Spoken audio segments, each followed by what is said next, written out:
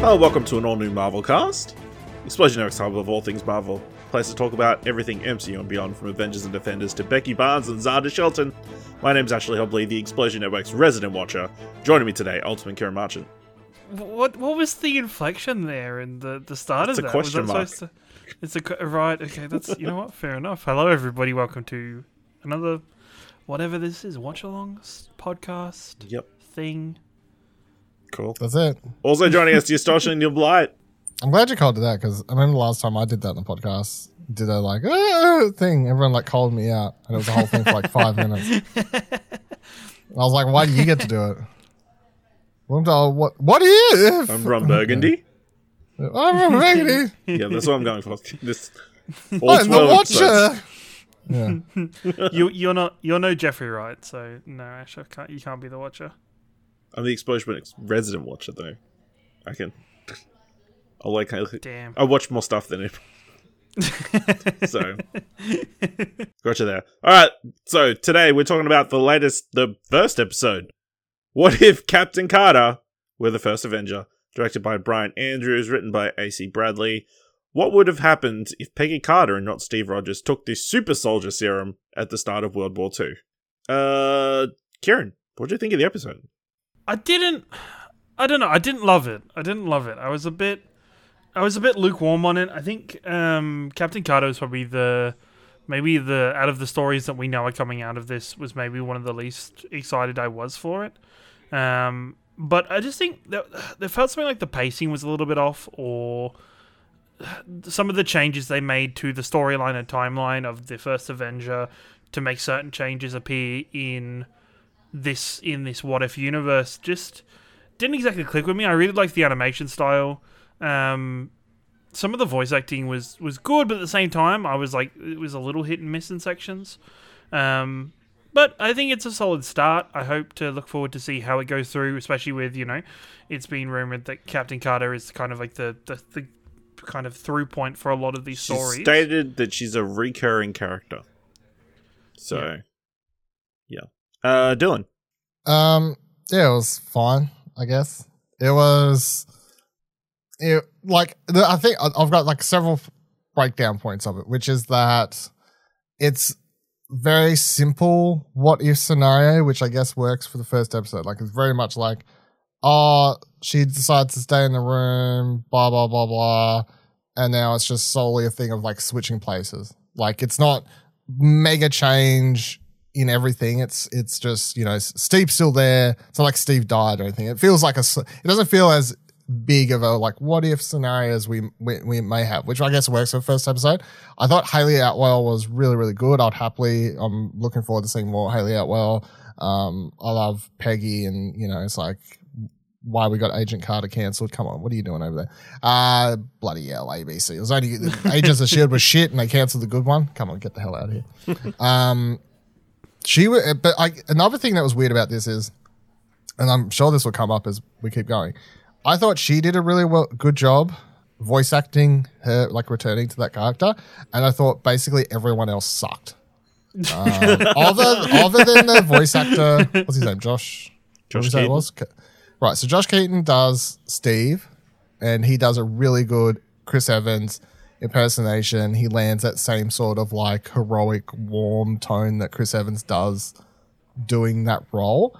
And I thought everyone else returning, Dominic, Sebastian Stan, whoever else, all those people returning to play their roles, it really, to me, sounded like they were rushed into a room, given like an hour and like gun to head, you need to say these lines quickly. And it all sounded off to me. Could not vibe with it at all. And I think this is one of those big things of, hey, what's the main difference between like a voice actor and like a quote unquote proper actor or live action actor or whatever it is? And it's like, well, there's reasons some people are good at one or the other and some people are good at both. And it's because they require different sorts of like ability and training or what have you. And everyone else sucked. They were not good, didn't like it. And that was like a big turn off point for me. I think the story is also just too like nostalgia, replaying sort of the same beats from the movie, this sort of stuff. It doesn't really, and you've only got like 23 minutes or whatever. It's just a lot of it's just sort of retreading, blah, blah, blah. I'm like, all right, let's just get through the start, and then let's get to just seeing Captain Carter shit, and not like this whole like sort of. There's so many moments in this episode where it's like, oh, here's that shot redone, or here's this moment redone, and nostalgia, wank, wank, wank. Fucking good on you. And then also the animation style, and I guess this is something I just have to accept go forward. I thought the animation was just very bland. Like I was very much like, and it's like a mix of like, I guess some stuff was like 2D-ish and other stuff was like 3D action stuff or whatever. But then I was just like, it all just seems very, like it's not bad. But for, I guess maybe because it's MCU, it's Marvel, it's on Disney Plus, I was like expecting something just a lot bigger. And I was like, it's okay. Put this on Cartoon Network, I guess. Like, it just feels rather. I feel like okay. tonally, it kind of struggled to straddle the line between being included in the MCU, but at the same time being a cartoon. Like there were moments where it was very cartoony. Like I think the Saw moment that sticks out for me is Peggy and Steve having their moment, and then the whole section just after it with Howard outside the window. That's just very kind of. I don't know, awkward and just doesn't quite hit the mark that they're expecting with it. And just kind of very out of the blue, like, hey, Bucky stole a Jeep. It's like, what? Why? What do we? What? Like, what's going on here? Like, they're in the middle of Germany. I don't know. Then maybe they never state where they are. So, yeah, like you guys, it's a solid opening. I don't think it's like fantastic. I enjoy it. I like the animation style, but yeah, obviously there are some moments that are better than others. I think it shines probably more when during the action sequences. Particularly there are three main ones, but the one that I really liked was the one in obviously all the airplanes. I thought that looked really cool. Good. And it's really cool that they found a way to integrate Steve still with the Hydra Smasher Iron Man suit. Powered by the Tesseract. Kind of genius. But yeah, all the fight scenes I thought were really good and made Peggy look awesome. Especially that opening one. When she's beating up a bunch of German soldiers. Effectively for first time. When she like breaks the leg of the one that's like calling her a Fraulein, and she just goes low and like punches it in the freaking shin, and it's like, holy crap, okay.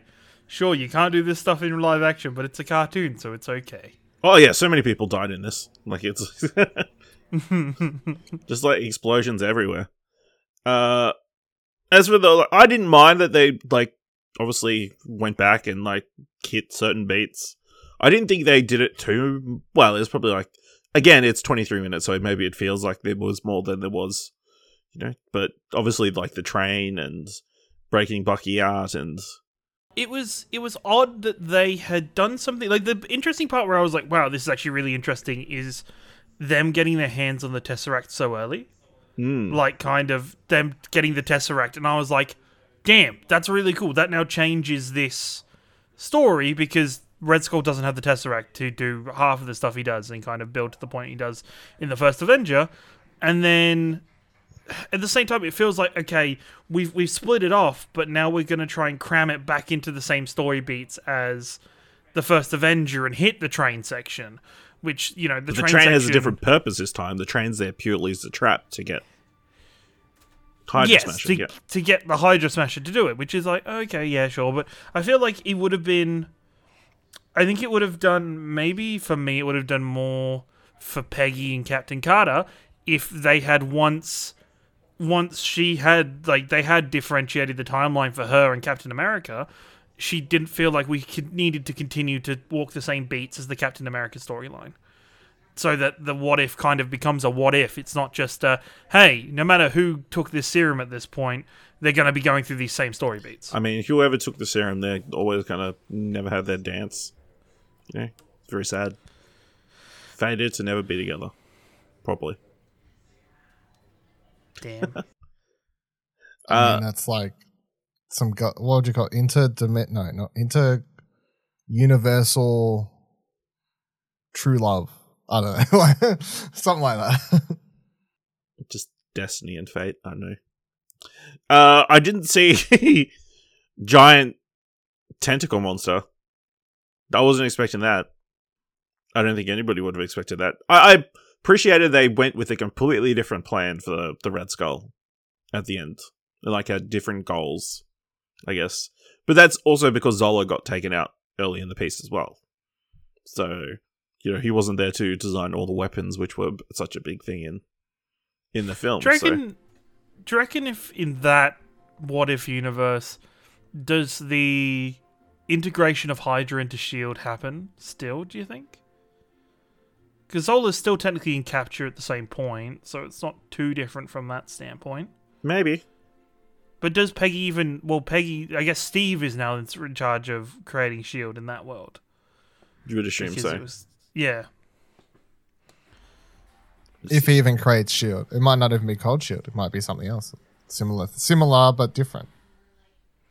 Do you think then next episode, instead of just immediately jumping to a new storyline, we're going to jump into a present day world?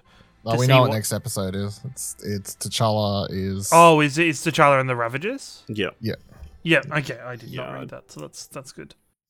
Yeah, I'd be interested to see when and how they're going to put this through line that they're teasing, at least outside of the actual series. Well, I mean, so I think there's barely anything. There really isn't nothing to talk about when it comes to the Watcher and all that sort of stuff. It's like, he introduces the show and ends. It's like big whoop. There's really nothing there to discuss. There's like no story or whatever there. But I guess the other cool thing about watching this after Loki compared to when they originally announced it is you can now watch it and go, well, this is a thing. Like you could, if they wanted to, have Agent Carter crossover.